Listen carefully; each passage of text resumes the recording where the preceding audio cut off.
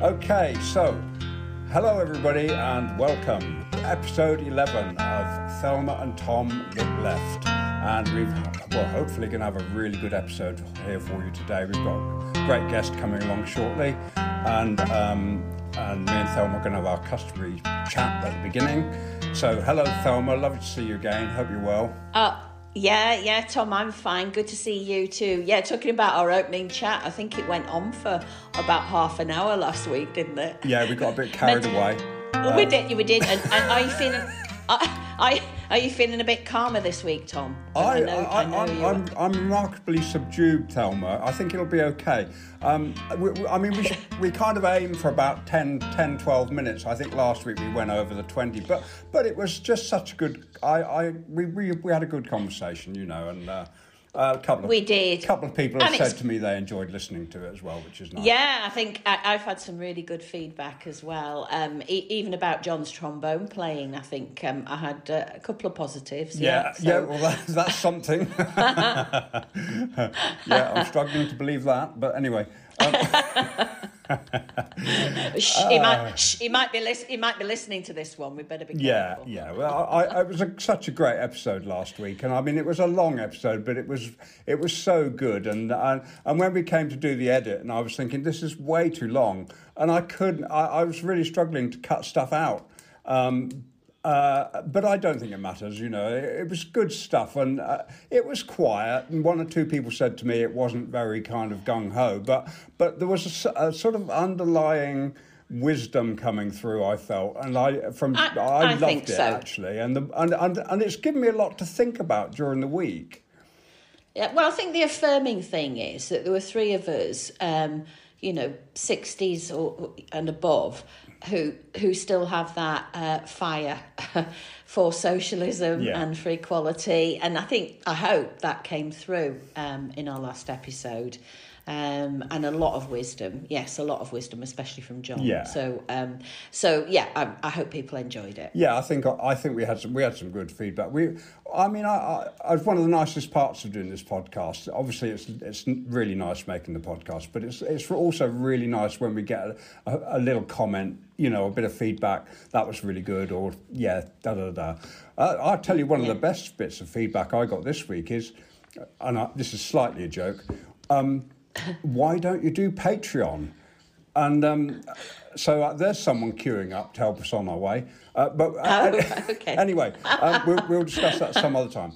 So a lot's gone on in politics as usual, Thelma, and it's all got a bit monopolised by the complete craziness of the Tory party. So we can't really just pass it by. It's an absolutely mad situation that's all boiled down. I mean, it's been mad for ages, and it's all boiled down to this: the curtains and the cost of the curtains and the cost of the wallpaper. And I think I put a tweet on this last couple of days about feeling I've been sidetracked by soft furnishings. That's what I put on because and I do feel like that. I feel like all of this is blown up about how much was spent on wallpaper and that appalling sofa and all the rest of it. But when you think about it, we've had all this corruption and cronyism that's been going on with Matt Hancock and 30 million on COVID contracts that just seems to have been passed by. And we've got the Greensill with David Cameron going on. And suddenly the focus is on how much the wallpaper cost. And even though it's outrageous, why are we going down this route when all the other things... And Labour seems to be picking up on that as well, rather than calling out all these previous... all this corruption that's obviously been going on with private contracts. So that's the thing that's niggling me. Call me, describe me as having a suspicious mind, but I'm just thinking, why are we all talking about wallpaper and the John Lewis? I mean, great for John Lewis that they're getting a good plug, but I just think what's really going on here, Well, so how can you tell? I mean, it's. I understand what you mean. I mean, the if you had to put the pile of scandals, in a pile, the most important at the top, the cost of the wallpaper. It seems like a strange thing to get caught out on, and I saw a couple of tweets about that. But the fact is, I think possibly what it is they know they've got the evidence on that one. They know that he can squirm and squirm. They've got him, and but yeah, it's why they want to get him right now. That information must have been there for ages. And it's almost like if you look at the right-wing newspapers and right-wing TV programmes and commentators, they all seem to be descending on him at the moment. Yeah. And it's almost like a Roman emperor, you can guess who, has given the thumbs down, and this is the end of Johnson. You almost feel a decision has been made that he's got to go. Yeah. And you wonder who's behind it. And I think we'll probably have a conversation later about who actually is in charge of who governs our country. Yeah. But I just think the way it's all happened all at once, when a lot of this information would have been there for some time, why have the journalists not come down on it before? Why now? And it's almost like someone's just flicked fired the starting gun or something, isn't it? And you can go now. And I reckon a decision's been made. Yeah, absolutely. And it is something we're going to discuss later for definite. But I know exactly what you mean because But the thing I would say as well, Tom, the thing that does make me it's a bit depressing, is it's like the behaviour of an individual that we're looking at, yes, the Prime Minister, but it's almost a condemnation of all politicians as well, because every time sleaze, as it's called, happens, or corruption, everybody seems to be kind of tainted by it. And if you look at, I was just looking at a British Social Attitude Survey, said the trust in the British government is at a record low, 15% only saying we trust the government. And I just think we've also got Tony Blair saying there's nothing wrong with lobbying, and there were obviously issues when he was Prime Minister with the cash for honours, etc., that went on then. So it damages the credibility and integrity of all politicians, really, when this happens, and public servants. And that saddens me, because there's some, as I often say frequently on our podcast episodes, that there's a lot of people with honour and integrity in politics, despite what people say. And I think it's a real shame that everybody's tainted with this. Yeah. And that's how the public see all politicians, when some behave in this way. Yeah, absolutely. I know, and the real big trump card that, I don't know if I can say that the left have got or should have, is that we don't get caught up in that stuff. And it's such a complicated situation, though, isn't it? Because that stuff gets manufactured and planted on people, and we've seen it. We've witnessed what's happened over the last few years, and no wonder people have lost trust. There's the people that the most powerful people in that place are so suspect. I've got to be careful what I say. Well, no, but I think the thing is the public don't know who to believe anymore. I mean, once people have lost trust in somebody, then it's very hard to get that back. Yeah. And once you've lost integrity, that's really hard to get back. So as I say, it can only take one person, but if they're in the position of Prime Minister, then it taints everybody around him. Yeah. And I just think that really does sadden me. So at the moment, we just seem to see our Prime Minister and those around him, and it just doesn't feel like we're being well led and led with integrity, does it? No, it's awful, and you don't have to be that knowledgeable to see how crooked the whole thing is, with bungs for give money to the Tory party, get a contract, and but it's not just the Tories. It goes right through. Well, I can't say it goes right through the lot, but I've been watching for a few years now, and it's not. It's all a bit, you're my mate, so you can have this. I'll give you this, and if you don't say this, I'll give you this, and I'll do that. And it's you wouldn't really want to. Mind you, I've been in sort of clubs like, sort of small clubs where you're on the committee. And I've come out of those committee meetings and I've kind of reeled out, just thinking, my God, this is as bad as anything I've ever seen. It's sewn up, and people make deals before they get into the meeting, and anybody who says anything that's contrary to that is quickly shut down or made to feel completely, unwanted. It's just a microcosm of what's going on there. Now, how you sort that all out and get... what I'd really like to do is talk to someone who's really knowledgeable about international political systems, and see if anywhere in this world there are countries that have got some better system going on than what we've got here. I mean, this is archaic, what we've got here. This is far worse than a lot. Well, it's about accountability, isn't it? And it's about, I suppose, public oversight of what's happening in the private sector as well, isn't it? Yeah. That's the thing, and it's having the public having a say and having a voice in regulation of what's happening as well. So there's so much really that we could talk about on this, but just at the moment it just does seem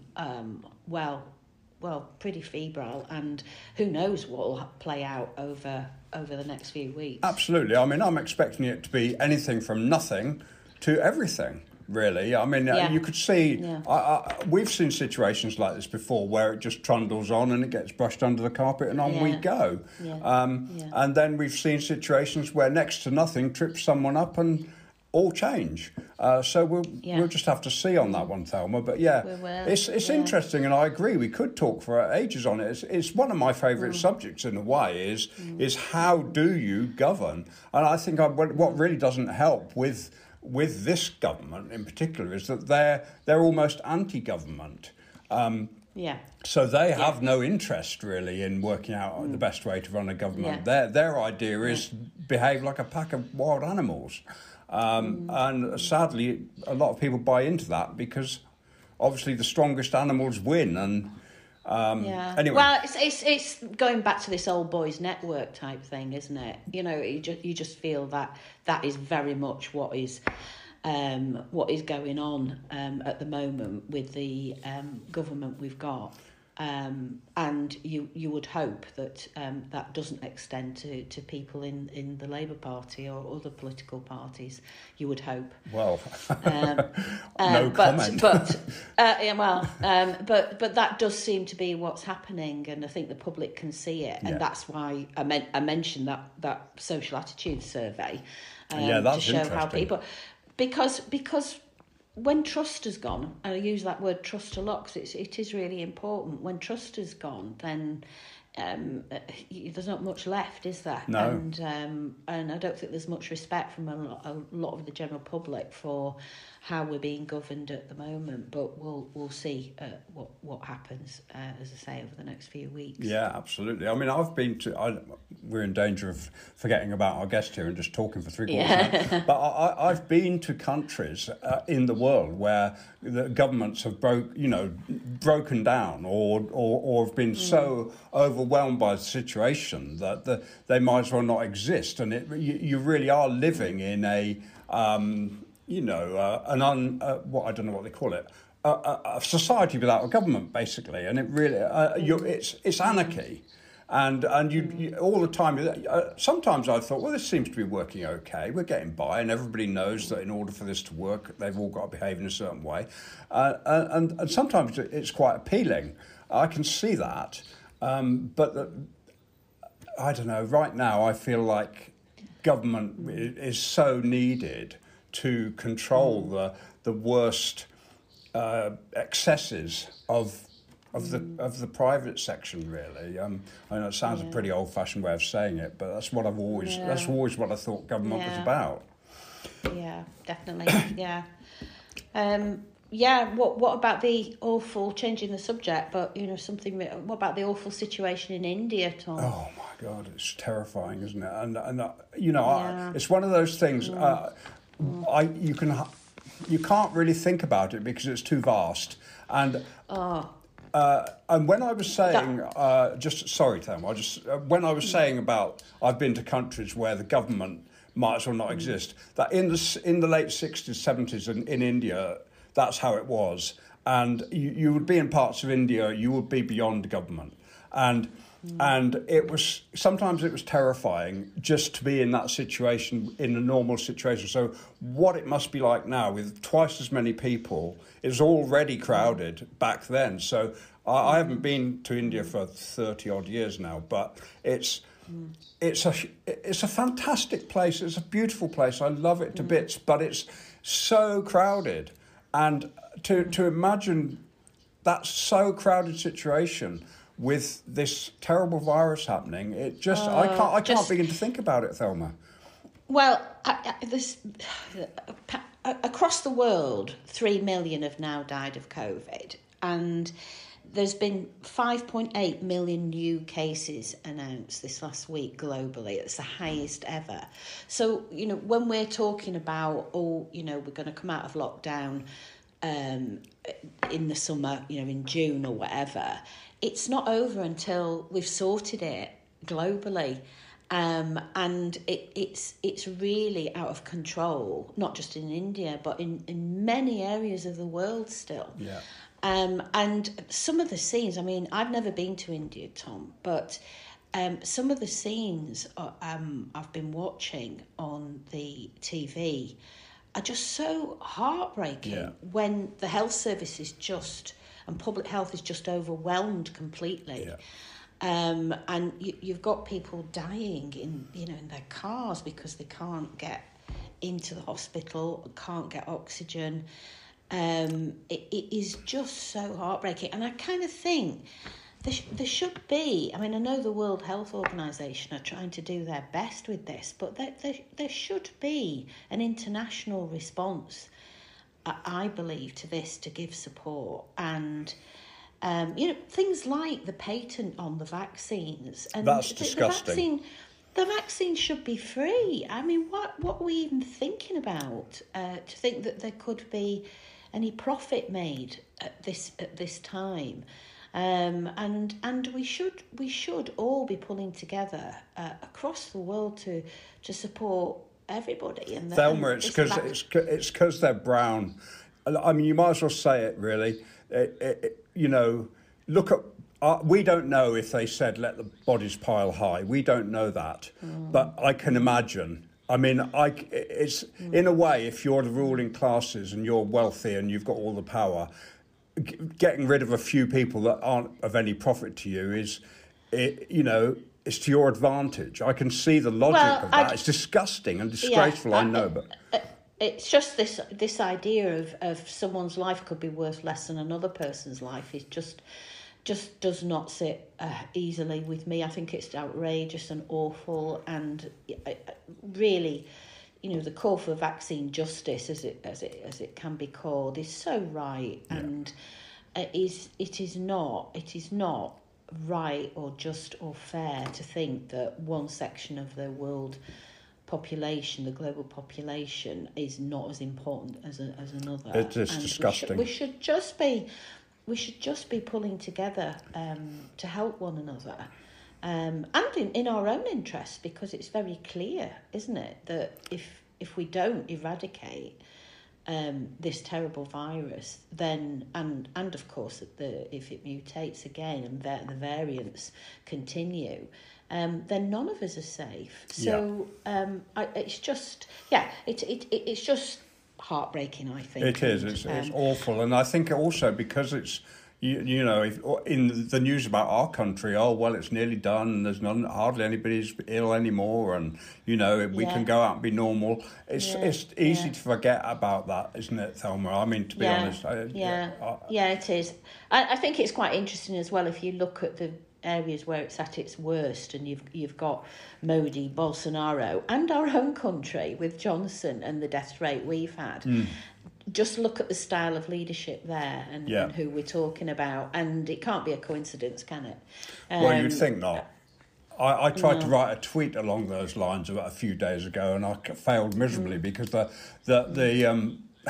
I can't remember, but the fourth worst country is Mexico, and I thought, I wonder what the government's like in Mexico. And most of Mexico is ungovernable. Because it's controlled by gangs and oh my God, I mean, it's linked to poverty, kind of intergenerational kind of housing, and we know, don't we, what the factors are, but even so, when you look at the key players of who's leading and governing in those countries, and as I say, it can't be a coincidence. But anyway, no, absolutely our hearts go out to absolutely those with relatives in India, and it's one of those things. This is the same sort of syndrome or same sort of example as the curtains in Downing Street. You know, why are we picking up on the curtains in Downing Street? And sometimes you think, look what's happening in the world. Why are we discussing, comprehensive education when all this is happening over in India? But that's how it is in life, isn't it? You know, you have to deal with what's in front of you. And I've never really managed to come to terms with that. How something can be a problem to me that, when so much is going on. But that's just how it is in life, isn't it? It's an enigma. So anyway, there you are. That was an unexpected first part to our podcast, and thank you for listening and stick with us. We've got our guest coming in a second, Owen Jones, and we're really looking forward to chatting to him, and we've got some belting questions to ask him, so I hope he's on form. We'll see what happens. See you in a minute.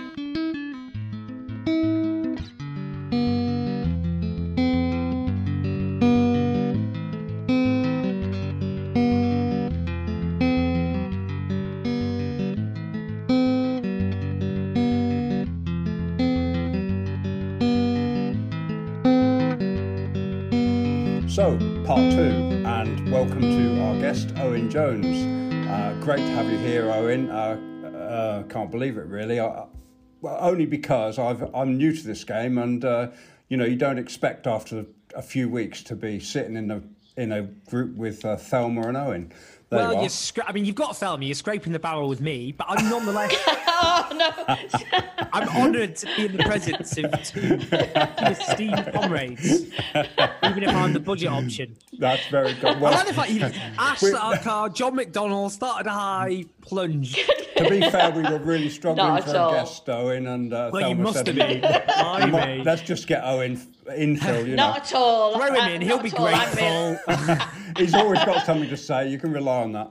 Okay, mate. One of the best, one of the most well-known journalists on the left of British politics, and been around years and years and years, and everyone knows Owen. Great to have you on. Thank you so much. And I believe you met Thelma last week. We did. We had a lovely little chin wag on a park bench. We did. I really enjoyed it, actually. It was a bit nippy. When Tom says that you've been around for years and years and years, to me you look about 12 at the moment. You know what? I mean, it's true. I've kind of been stuck with the Macaulay Culkin and Home Alone look for a while. But I feel, but the last 5 years in particular, I think we've all suffered the aging consequences of what we've all lived through. So I think age is going to catch it. But I'm 36. You know, and it's funny because oh my goodness, you've had Ash Sarkar on, and she's obviously genuinely young. She's 29, and I'm like, I'm the old man of the left commentariat. Oh, you're just a child compared to Tom and I. Be like talking to your parents anyway today. But actually, just talking about what we've all been through, that leads nicely to my first question, which is a bit of a role reversal, me asking you questions, Owen. But but it's about what we've all been through, but your age in particular. I've said quite a few times in recent interviews I've done that it's your age group and younger that I really feel for. Thinking back to when I was your age and younger, of the friendships, the going out, the socialising. I was, when I was younger, I was kind of in Manchester on the Placemate 7 and the spinning wheel and all that, and the music scene. And really, it's well over a year now, young people like yourself have really missed out. So are you getting back into meeting friends in the limited way? Yeah, I mean, I feel a lot worse for people younger than myself because, I am 36, and people in there, you kind of think people went to university. You got that whole cohort who the government messed up their A-levels or GCSEs, but then people who went to university, and then you kind of expect that's, when you kind of live your best life, you do some things which are very embarrassing and embarrass yourself for the rest of your life. But that's part of being young. And obviously a lot of, I remember I interviewed these poor students on Manchester University, and they were, the university built this wall costing £11,000 paid for by their fees to like hem them in, and people just locked up in halls and not being able. Yeah, I mean, it's awful. It's terrible things have to go through. Me personally, though, I have to say, I know there are some people who they kind of looked at the bright side of elements of lockdown, and I've definitely not been one of them. I think the whole thing has just been so miserable. I don't know about you, but I'm one of these people. I just depend on the company of others. My friends are very important to me, and and it's not the same on Zoom. I know on Zoom now, but it's just not the same. And being able to sit in a pub with your mates and gossip and chat about stuff. I mean, it's or just go out and get raucously drunk. Yeah, I mean, these are the things that make life worth living. And obviously we've had to make these huge sacrifices to stop, an even greater human catastrophe than the one we've already suffered. But yeah, it's we are social creatures, aren't we? We depend on human social interaction. And I mean, it's even worse for people, I think, who live alone. I think about that. I know I've got friends who live alone. Also, people who are like start a relationship with someone and then it's like make a decision and then sort of had to move in. Other people whose relationships fell apart. Lockdown, it's a big ask, and just being stuck with both of you. It's a test, and not everyone's relationship passed it. So I think, the impact, we don't talk about those things a lot because obviously we think to ourselves it's self-indulgent because people have gone through so much misery, but it is important. It's the loneliness and solitude of this has been very acute. And I think as well, if I'm going to be honest, just one example, I think of people who I know in very, very difficult circumstances. I'm thinking of people with drug addiction.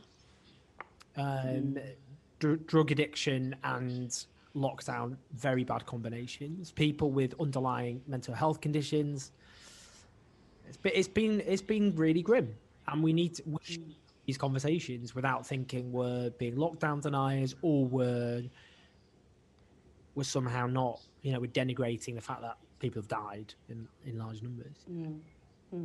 Yeah, I think I've expressed my concerns about the coming out of lockdown as well, and that judgment of there were scenes when people were first allowed to go outside and to mix in bigger groups a couple of weeks ago. And I think I said on that episode that I was pleased that people could, because of all the reasons you've mentioned, mental health problems, the fact we want to be, we're gregarious, we want to be with people, all of that. But then I saw scenes in Soho, I think it was, where there were all these long trestle tables with people packed together, and I just thought, oh, is it too soon? Is it too much?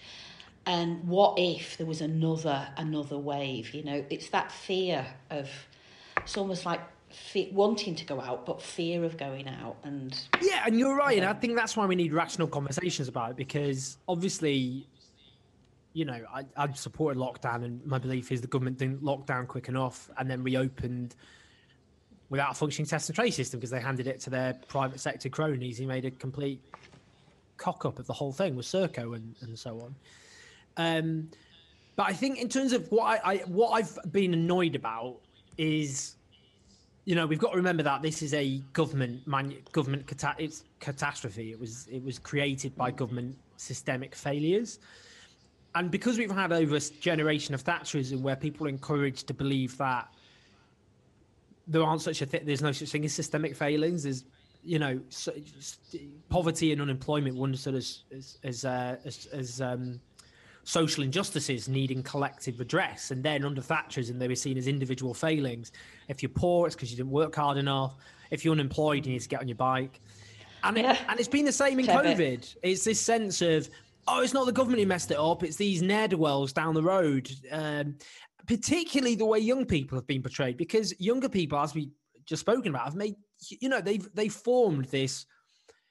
I think the way of looking at it is younger people have given up some of the best moments of their life and given up their freedoms, overwhelmingly done so, and accepted the extreme imposition on their and restrictions on their freedoms, and they formed a cordon sanitaire around older people in this country, and that is a brilliant act of human solidarity for which younger people should be praised. And I think my worry is you get sometimes photographers using their cameras deceptively. They go to parks and they make it look like, oh, look, the parks are all rammed. If you actually go to the parks, if you look at it from afar, it looks like everyone's crammed together. And then you go there and you see everyone socially distanced. And it's the same. I've been to Soho again. I mean, when I went to Soho, you had those scenes, and Cressida Dick, who is the commissioner, I mean, there's a separate issue about Cressida Dick, but nonetheless, she was there patrolling with her police officers. If people were really breaking the law because they're abiding by it, then obviously action would have been taken, and it wasn't, because they weren't. And also, the risk of outdoor transmission is very, very, very low. It's indoor transmission, which is why the focus shouldn't be on people socializing outdoors, but rather the fact that lots of people have been forced to work indoors, including you'll lose your job on the front page of the Telegraph. You need to go back to your offices. And obviously middle-class professional people like myself can sit at home. I can use my computer and type. But what about cleaners? You know, what about people in manual jobs who can't work remotely, and they've been forced to workplaces, and they've been at higher risk and have died of COVID, and also suffered long COVID disproportionately as a result. So I think that's what we need to do. We need to put that in perspective, because, you know, younger people should be able to socialize, and obviously there should be restrictions as we ease our way into hopefully freedom soon. But let's think about the real cause of transmission. That's indoors. It's places like workplaces and people having to travel to work and so on. Yeah. Our thanks should go to all of those people who've been fronting this, and some of them making the ultimate sacrifices, as we've seen. Yeah. Right. Well, you've reassured me with that, Owen, with that answer. I said that this was a bit of a role reversal, but I'm really interested in hearing what it's like to be a journalist, what life is like, what the work is like. And I can see from when I was an MP that being a politician and being a journalist, there are some similarities, you know, the kind of antisocial hours, the insecure work very often. Having to work with really lovely people. Yeah, but just the kind of, and you get criticism, sometimes praise, but criticism from left, centre and right, don't you? Yeah. You know, it's kind of like, there are similarities, but I'd love to know, you know, what it's like being a journalist. Yeah, I mean, Yeah, I mean, obviously the differences are if you're an MP, you're accountable and you've got a democratic mandate to speak for people, to speak on their behalf, because when they decide that if they have the right to recall essentially. And obviously with a journalist,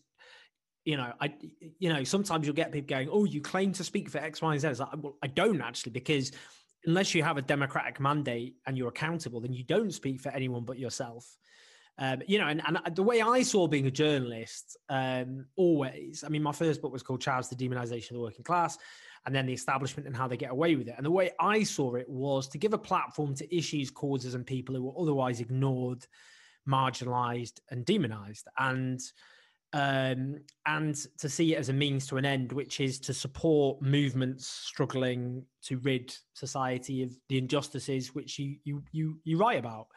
So that's how I've always seen the job of writing and being a journalist. And I never wanted to be a journalist. It was never my aspiration. I think I toyed with academia, but like a lot of people at a certain age, I didn't really know what I wanted to do with my life. I studied history at university because it's a sort of degree often people do when they don't know what they want to do with their lives, to be honest. And I started a PhD, which I quit. And I think what I found it as someone on the left is that it is often a very hostile environment. I mean, that's why I think there's some similarity. Because you're working with people who, it is, the vast majority of newspapers in this country are run by a very small group of very right-wing oligarchs who defend a status quo which they profit from, and in whose interest it is to deflect people's anger away from those at the top, like themselves, instead to people at the bottom of the pile, like migrants, refugees, Muslims, and any other target, of people who don't have a platform and a voice to defend themselves often. So, it often attracts people who, not always, and I should say this, there's some fantastic journalists who do incredible work, an incredible job, exposing injustice, really speaking truth to power and so on. But there are too many who speak truth to who don't speak truth to power. They speak bigotry to the marginalized. They punch down. They're guilty of groupthink in the media.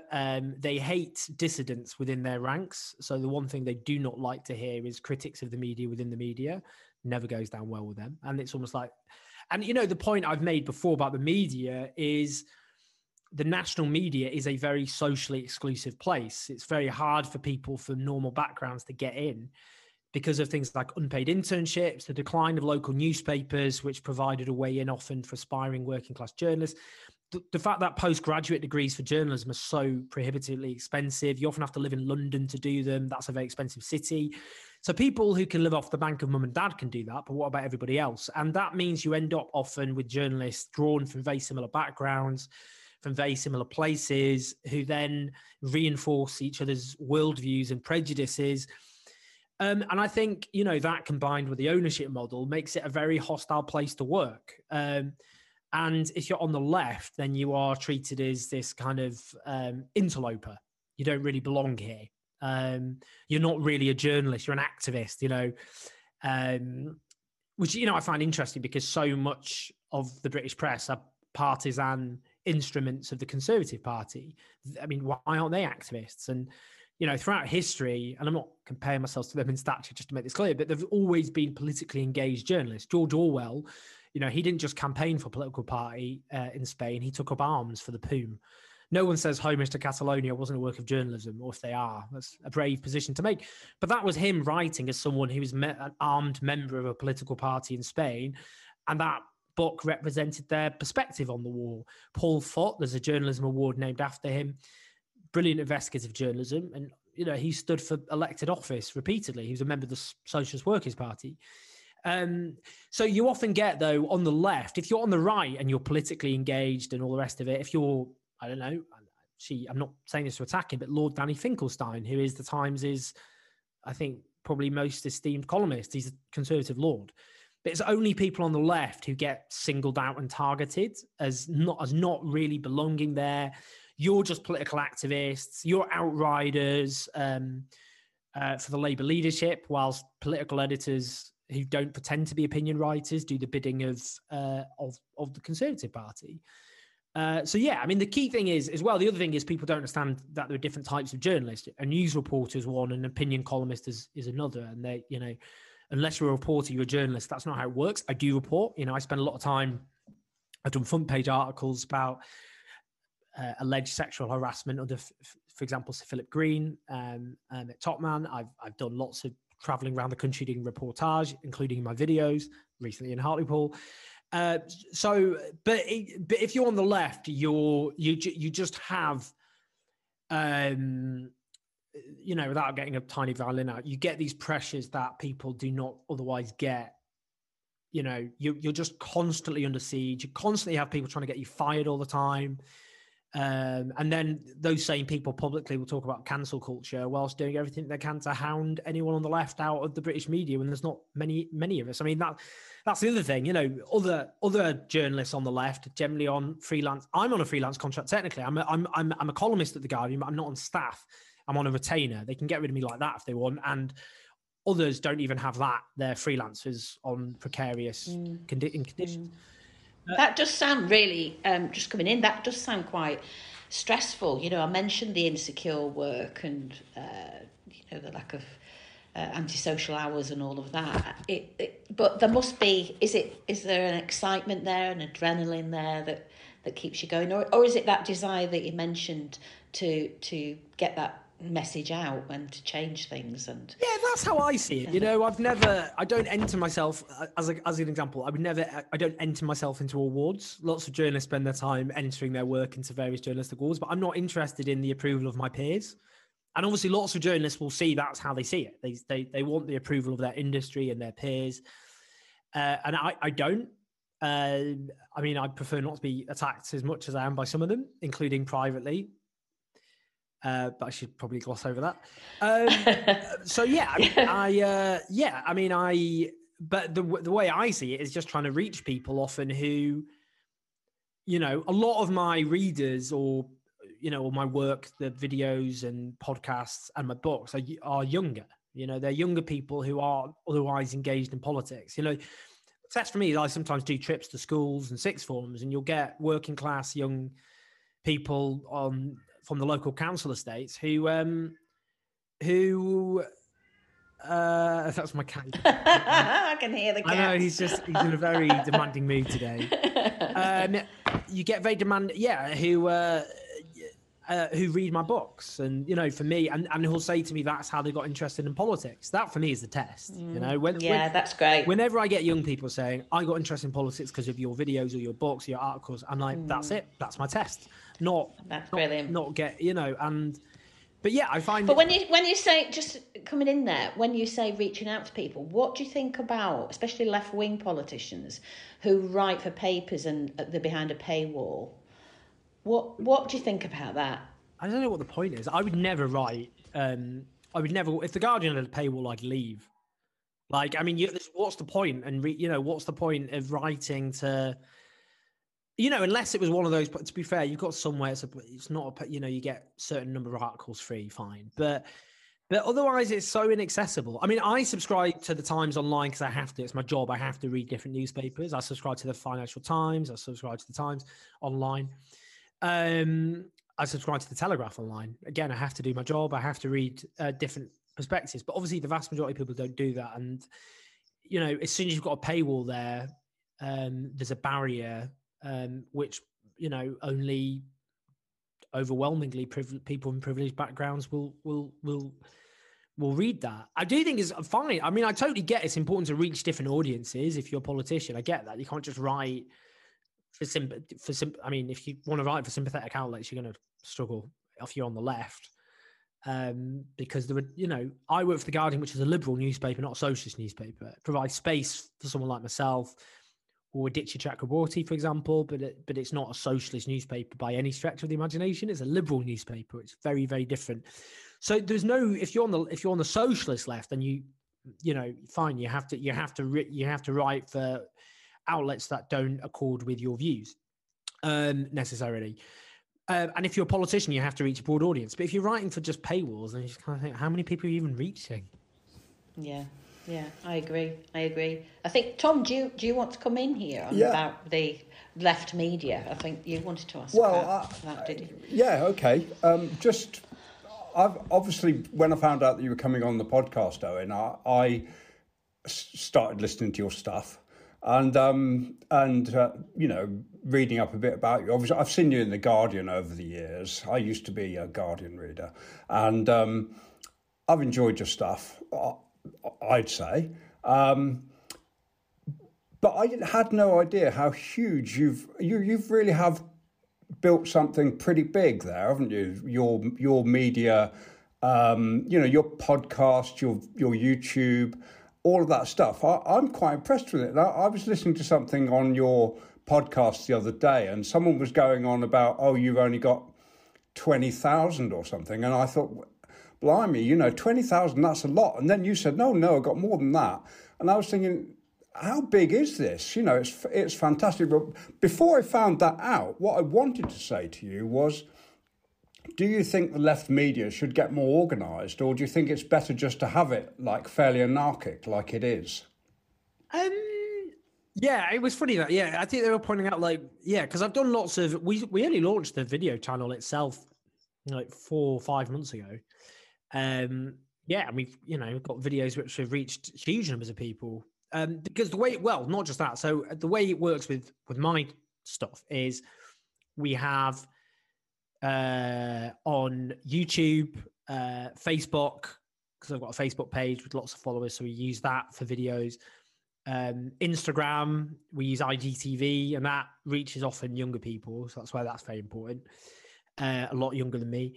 Twitter videos as well, we integrate them on Twitter, but also the podcast, and the podcast is doing the podcast at the moment. I haven't checked the latest stats, but it was the biggest politics podcast in the country, and it's reaching, but people under the majority of people are younger than me who listen to that, so that's great. And the way I see it was, say, Novara, because I'm close friends with most of the people who involved, the people people like Ash Sarkar and Michael Walker. We're not just comrades, we're actually close friends. We spend a lot of time socializing and discussing and debating. But Marvel films. Marvel films? They're like the Marvel universe. And it's almost like we're in even though we've got different things, we're in the same Marvel universe. Because I've got my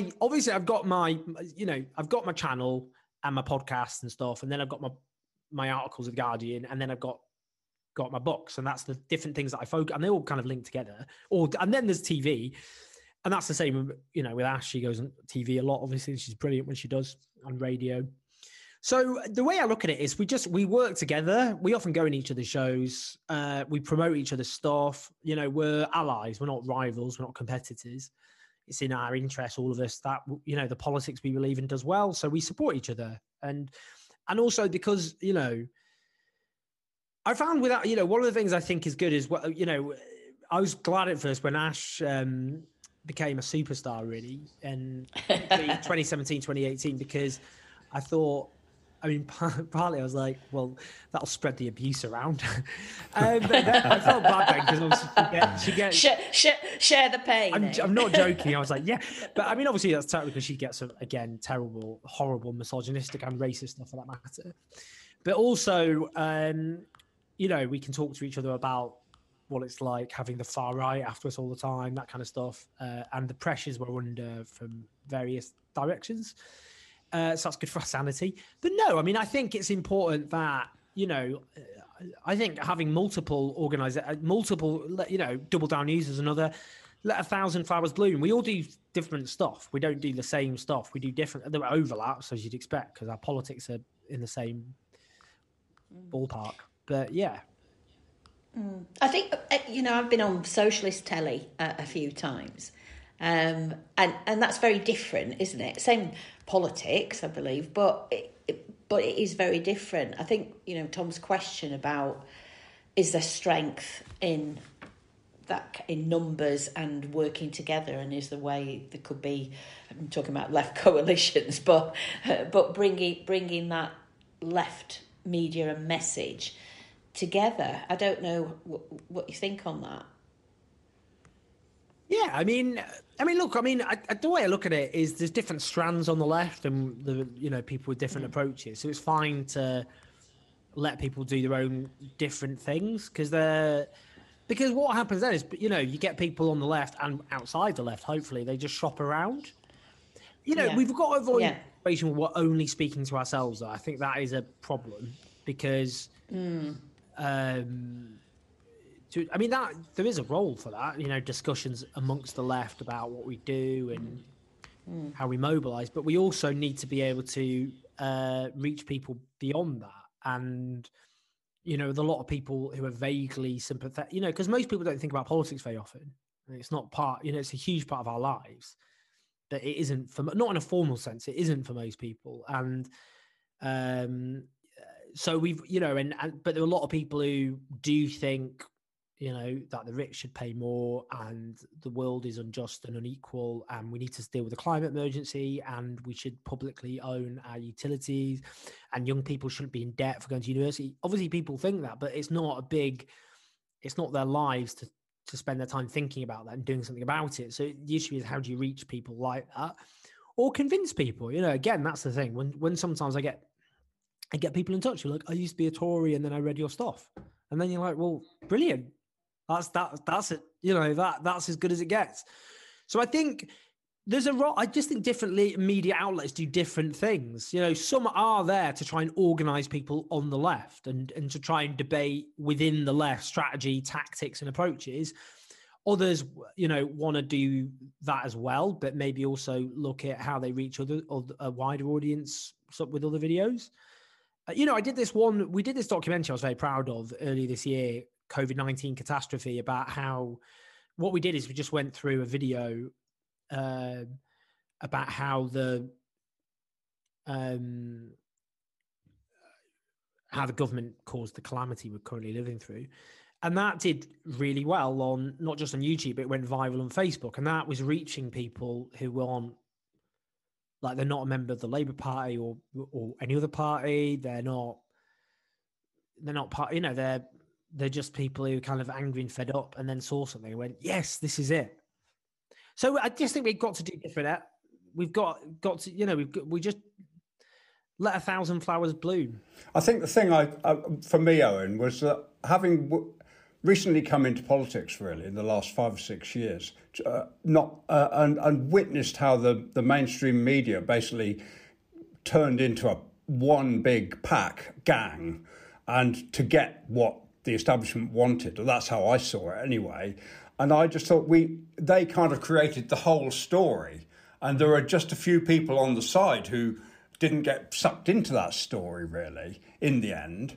And I just came out of that thinking, well, how are we going to combat that? That's just going to happen over and over again. And then I kind of thought, well, the only way we can combat that is by having the same thing ourselves that's got that much power that can balance that out. Because that is going to be their number one go-to weapon every single time that there's any kind of threat to their setup.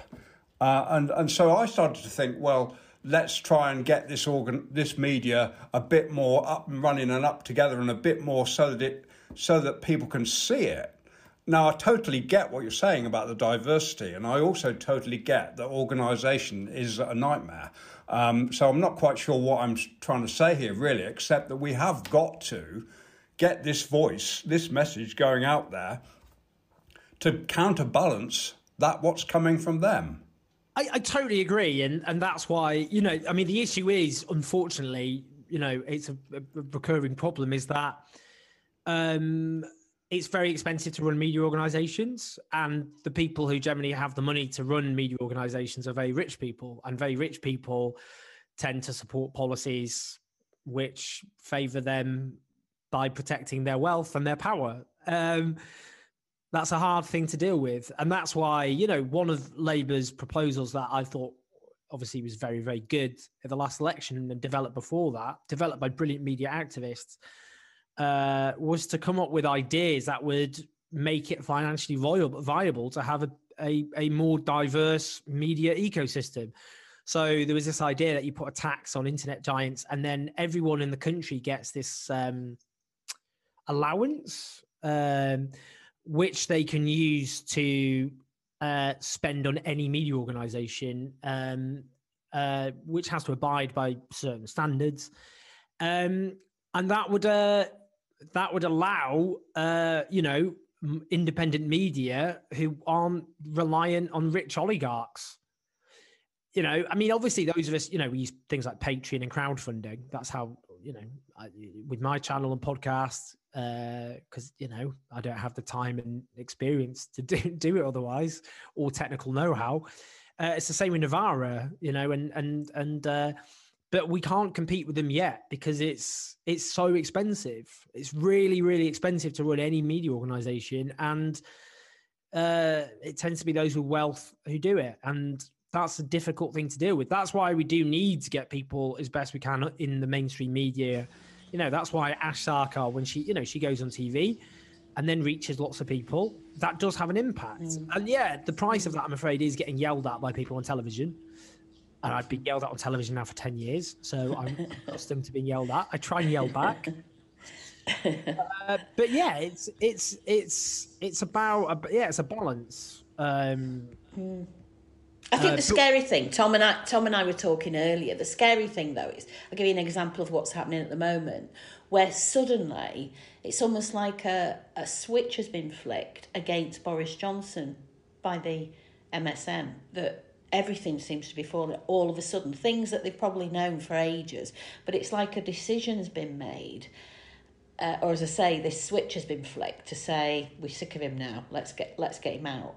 And it's almost, it's that feeling that the question is who is deciding who is going to be our Prime Minister, and it's that feeling that it is MSM, it is the right-wing media. And I don't know whether you agree with that, but that seems to be happening at the moment. To me, what's coming through just this last few days, it's like a decision's been made, we've had enough of him now, we want somebody else. And so they're all going for him when they could have done over so many other things. As I'm saying, we've been sidetracked by soft furnishings, it's kind of... I find it interesting because I find that interesting. Why is the Daily Mail going so aggressively for Boris Johnson? I don't have an easy answer to that myself. Because normally, look, if we're going to be really honest about it, I think they know they can because they don't fear a threat from the Labour Party. They don't think Labour Party's in the ring, and they also don't think at the moment that the Labour Party represents a meaningful challenge to the existing order from which they benefit from. It's just a fact. They don't think that. So it's not like they think, we don't like Boris Johnson, but if he goes, that's the only thing from keeping the evil Reds at bay, because they're a bit like, wow, it's Labour. Look at them. They're not, the issue with the right are very, they've always been very brutal in a very effective way in that, take Margaret Thatcher. Margaret Thatcher, of course, won 3 elections and she won 2 landslide victories. She smashed the trade union movement. She smashed the post-war social democratic order. She forced the Labour Party to accept the underlying tenets of a lot of her philosophy, which is why she ended up saying Tony Blair was one of her biggest ever achievements. And then in 1990, the Tories didn't go, the right didn't go, well, we owe her everything, so we need to keep her in power. They went, she served her purpose. She'll lose the next election, so let's put someone else in. And that's what they did, and it worked, actually. So I wonder if it's that. I wonder if they think to themselves they regard him as a potential liability and to replace him with someone else. I have to say, I'm not convinced of that myself.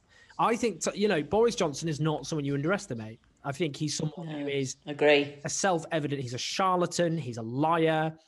I think he's, he said the most despicable things imaginable about multiple minorities, and the Tory MPs who nominated him and backed him thought he was just this. They thought he was unsuitable for high office. They thought he was amoral. They thought he's self-serving. They thought he only cared about himself. But they also thought he's the only possible antidote to Corbyn's Labour on the one hand and Farageism on the other. because he thought he had this populist connection, and he does have that. So I'm not convinced. I'm like, who are they going to replace him with? Rishi Sunak? Well, I mean, I wouldn't underestimate him, to be honest. I think he's a different kettle of fish, though. I mean, if it was Michael Gove, I'm a bit like... Oh. Hey, you're talking to an ex-head teacher here. Don't mention Gove. Yeah, well, exactly. I don't know what the issue is. I mean, like, maybe they've just decided he's... they want someone else more pliable in. I don't know. I mean, maybe they don't like... I mean, he's increasing... The fact on the economy at the moment, they're doing things like increasing corporation tax. Maybe. Who knows? I think. Well, I hope it's that they don't think that Labour's biddable enough. Yeah, well, maybe I don't. I mean, maybe it is. Do we have to look a little bit further than 2 or 3 people who own the national papers? I think possibly because this is not necessarily just happening in the UK that have decided they want to change Boris Johnson. I mean, it's very difficult to deal with people like Boris Johnson if you're another country, for example, because he's totally unreliable, and you can't ever find out what he really thinks because he doesn't really think anything. Mm-hmm. Well, he does think stuff, but it's not really of any relevance to dealing with other countries. Yeah. So, possibly countries like America think, well, we've got to get rid of this loon. We can't make any progress at all. I absolutely don't know who controls things, and I don't want to appear like every week I appear like a bit of a conspiracy theorist. I'm not. But he got really het up last week. I had to calm him down. I do want to know who's pulling the strings here, because it clearly isn't Johnson, in my view. And I don't think it's the owners of the papers. I think the papers are a weapon that is used by the establishment to get what they want. And I can't see who it is behind all of this. I don't want to go into lizard territory because I'm clearly it isn't, but... Yeah, I mean, it isn't the way these things work. What I did without being one of those fighters that goes, as I wrote in my book, but that's what I am. The point, what I said in the establishment was it's not a conspiracy. You just get, basically you get economic interests, wealthy economic interests who have rational interests in the sense, rational on their own terms is what I mean, in that they have lots of wealth and power and they want to protect their wealth and power, which is a rational thing for wealthy vested interests to do. That's what you'd expect them to do. And they're bound together by a common ideology, which a lot of us call neoliberalism, which is about, where you allow rapacious capitalism, where the state exists to support private interests.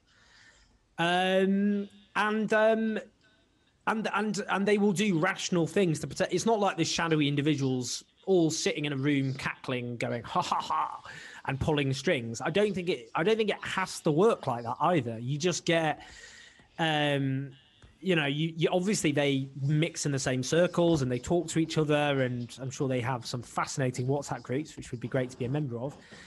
And I'm sure they do. I'm sure they do go like this Boris Johnson chap. Do you know what though? I think he had his purpose. I mean, he did smash that Corbyn fella, thank goodness. But I have to say, I mean, honestly, it was a joke. Yeah, and then they just go like, let's do that. I think we should go for him. I think we should jolly well go for that blasted man. Yeah, fine. I mean, maybe I'm sure. I mean, the problem is I'm not part of these circles, so I'd never know. But I think, I think. Maybe they just think he's out. A lot of them just decided he's outlived their purpose. That's it. You see, I think, what do you think goes on? I mean, as an investigative journalist, I know that you've got several roles, but you did say that's one of them, I think. You could try and find out if that is what it's like behind the scenes. Next book. Your next book, Owen. What about when they all meet up at that place in Switzerland, though? That's a right bunch of knobs, and they all meet up together. What are they talking about? Are you talking about Davos? That's right, yeah, Davos. Yeah. Davos. Yeah, what are they talking about? Tom. Yeah,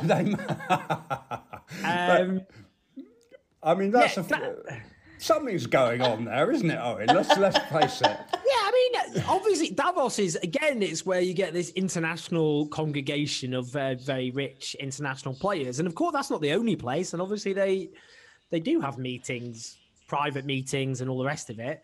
I mean, I remember John McDonnell went to Davos and took the mick out of them. Yeah, I remember that too. Yeah, I mean, he was your boss. I mean, I mean, obviously you get these congregations of the rich and the powerful, and they all have interests that coincide. They might not agree with everything with each other, but they do have the basic, point where they have economic interests that coincide with each other. It's in the interest of global capital to break down barriers to their, in order to be able to make money. It's in their interest to suppress labor standards globally so they can exploit cheap labor. It's in their interest that governments privatize services and utilities so they can make money out of those things. And obviously they push an ideology, otherwise known as neoliberalism, in order to achieve those ends. And they do that. They coordinate that. Of course they do. It is coordinated to a large degree. It doesn't need to be, in a sense, a shadowy conspiracy. They use think tanks, which they fund. And those think tanks are staffed by people who believe what they're saying. It's not like they're just for hire. But the reason they're funding those think tanks is because those think tanks are promoting policies which benefit the rich and powerful. You get think tanks going, well, it's good for everyone if we privatize the National Health Service. And obviously that's a nonsense, but those people are true believers who believe it. And then these private healthcare companies give them money in order to advance that agenda. So in a sense, do you see what I mean? It's a rational thing. If you have under capitalism, and this is what Marx analysed, Marx was not, the work of Marx and Engels is not conspiratorial. It's not about shadowy individuals. Das Kapital and the rest is about systems. It's about how you get a system.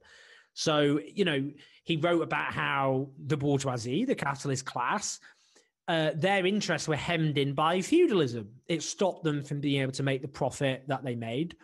And after a while, as the capitalist class became strong enough, they got rid of feudalism in order to create a new society where they can make huge amounts of money by exploiting a growing industrial proletariat. It's not a conspiracy. It's a rational thing for people with, rational economic interest. Actors will do that. And I think that's the way of looking at it.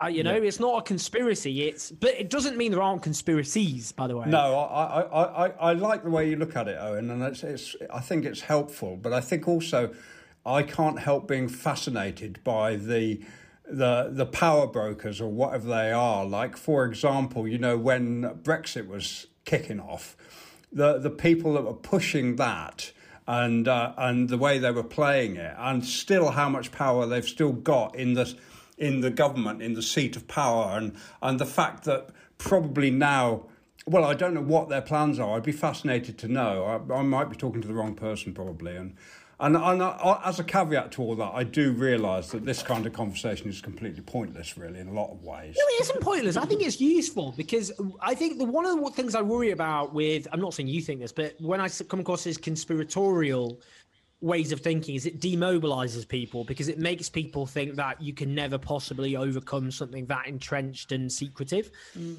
When actually, with enough collective power, you can overcome the current system. Yeah. Just coming in on that, Owen, post-pandemic, is this a watershed moment now where, all the inequality, if I look at education and what it's exposed there with kids with no digital access, no access to screen spaces, all of that, the disproportionate number of deaths of people of colour in the health service, all of those things have been exposed. They were there. It was going on before.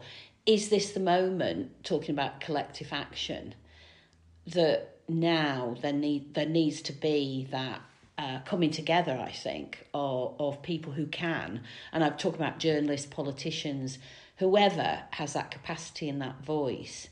Would you agree now's the time, if ever, we challenge, the status quo Yes. in terms of inequality? Absolutely. And what you said there is spot on. What the pandemic was like a flare which lit up inequalities which were always there, but really in primary colours lit them up and exacerbated them, of course. The fact that, we applauded from our windows and our porches and balconies or whatever. Key workers who have been undervalued and underpaid and continue to be so for so many years, including Tory ministers applauding them after attacking their terms and conditions for years. We think of the fact that the poorer you are, the more likely you are to die of COVID-19. If you're black, you're far more likely to die of COVID-19. So it shows the racial and economic inequalities that underpin society. The fact that, the precarious workers who are always often just one pay slip away from hardship, the private tenants who they didn't get a mortgage holiday, being screwed over by their private landlords. A National Health Service that's underfunded, a private care system that's fragmented and manned by underpaid people, run by profiteers, obviously got ravaged by COVID-19. Universal credit, suddenly you got including middle-class people who've seen all these headlines about how generous the welfare state was and then got their universal credit and went, oh, no, it's not. Yeah. All of these things, it exposes the gruesome realities of Britain as it is constituted, which no rational person, if they were going to draw up a society from scratch, would make it like this, where wealth and power is concentrated in so few hands, where most people in poverty are in work earning their poverty, where there's a massive housing crisis, where our public services are underfunded and under-resourced. This is an irrational, not just an unjust society, it is irrational. I mean, I said before, rational. It's rational in the terms of people if they're profiteering and they're making money. Obviously, it's a playground, this country, for people like that. But for the vast majority of people, this is a very difficult place to live. Their lives are insecure. We've gone through the longest squeeze in living standards before the pandemic since the Napoleonic War in the early 19th century. And I think what Labour should be doing and are failing to do is look at what Clement Attlee did, because what Clement Attlee's Labour did is say, when we win the war, we've got to win the peace. And only Labour are in the best placed position to define what that peace looks like. And because what happened in World War II is the same thing. The injustices got exposed for what they were. When you got children evacuated from the cities and turning up with hungry bellies on people's doorsteps, people were like, oh my word, look at the poverty that exists in this country. And that fueled the appetite and the demand for a welfare state that would finally abolish the huge poverty that people saw were reality and never return to the hungry 30s, when obviously the impoverished went on hunger marches in protest at the mass unemployment and a lack of support that existed for people in those circumstances. So what we've got to do, because Labour are failing to do it, is we've got to fill that vacuum by collectively organising to place demands that meet the massive challenges that face our society. It's not just the ones I've listed. What about the climate emergency? And, coronavirus was it continues to be the worst crisis since World War II, but climate emergency is an existential crisis threatening the very future of humanity.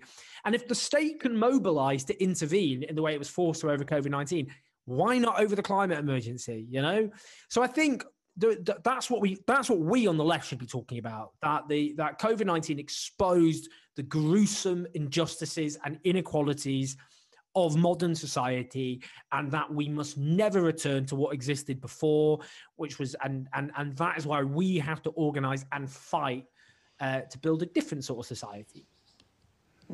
Hear, hear. Yeah, well said, Owen. Yeah, we'll get there. Yeah. So what's in the pipeline then, Owen? I know we're running out of time now, but I'd love to know what we got planned. So I am actually, speaking of which, I am writing a book which I was commissioned to write 6 years ago, which is called The Alternative and how we build it. And what that's based on is traveling around the world and talking to people around the world, economists, academics, activists, campaigners, to just look at what are the ideas and policies which we need in order to transform society, whether it be a 4-day week, whether it be economic democracy, whether it be ending the failure of the war on drugs, whether it be a justice system that actually, like in Norway, where, they have a far less punitive justice system, but a reoffending rate far lower than our own. So I'm interested in looking at what works in different countries and how we can build it together, and also draw on the work of brilliant academics, campaigners, and so on, to come up with to look at the alternatives that actually do already exist and how we knit them together. So that's what I'm working on. And as well as all that, I'm doing, we've got some great videos coming up, including a video. I don't know if I went to Hartlepool and did this video about what's going on the ground. We can't talk about it though. But I'm also we're doing lots of other videos about, we're going to now, especially because lockdowns, obviously relaxing, to do these mini documentaries, and I want to do that to expose injustice, give a platform to people you don't normally hear from, things like that. Excellent. Yeah, Excellent. Great. I look forward to reading that, Owen. Well, thank you so much for joining us. It is an honour. Owen, one final question that, yes. If you don't mind, we just use a bit of music in the making of these podcasts, and we like to try and reflect the taste of the guest. So I don't know what kind of music you like. Whingy indie music. Whingy, is that a category or? Should be. Mournful. I listen to indie music. I could give you a couple. Give us a couple of tracks just so that I can tell Adam. Let me see what I've just been listening to, and then maybe that'll help. Make them reasonably well known. You've got to make them melt. No, you haven't. Yeah, you haven't. Don't do what Clive Lewis did to me. I didn't even understand what the music was he was talking about. Well, the only one I was going to suggest, just because because we've got a shared Stockport connection here, haven't we? We have, yeah. So the only thing I was going to suggest is, and they are Blossoms is a Stockport. Oh, pub on the corner. It's named after it. Yeah, oh really? The band is named after the pub, the Blossoms, which I used to near. As a young teacher, I used to go in there. There you go. I think I lived about 5 minutes away from that pub. Anyway, this band from Stockport named themselves after the Blossoms, the pub. They're called Blossoms. Brilliant. And their most well-known track is Charlemagne.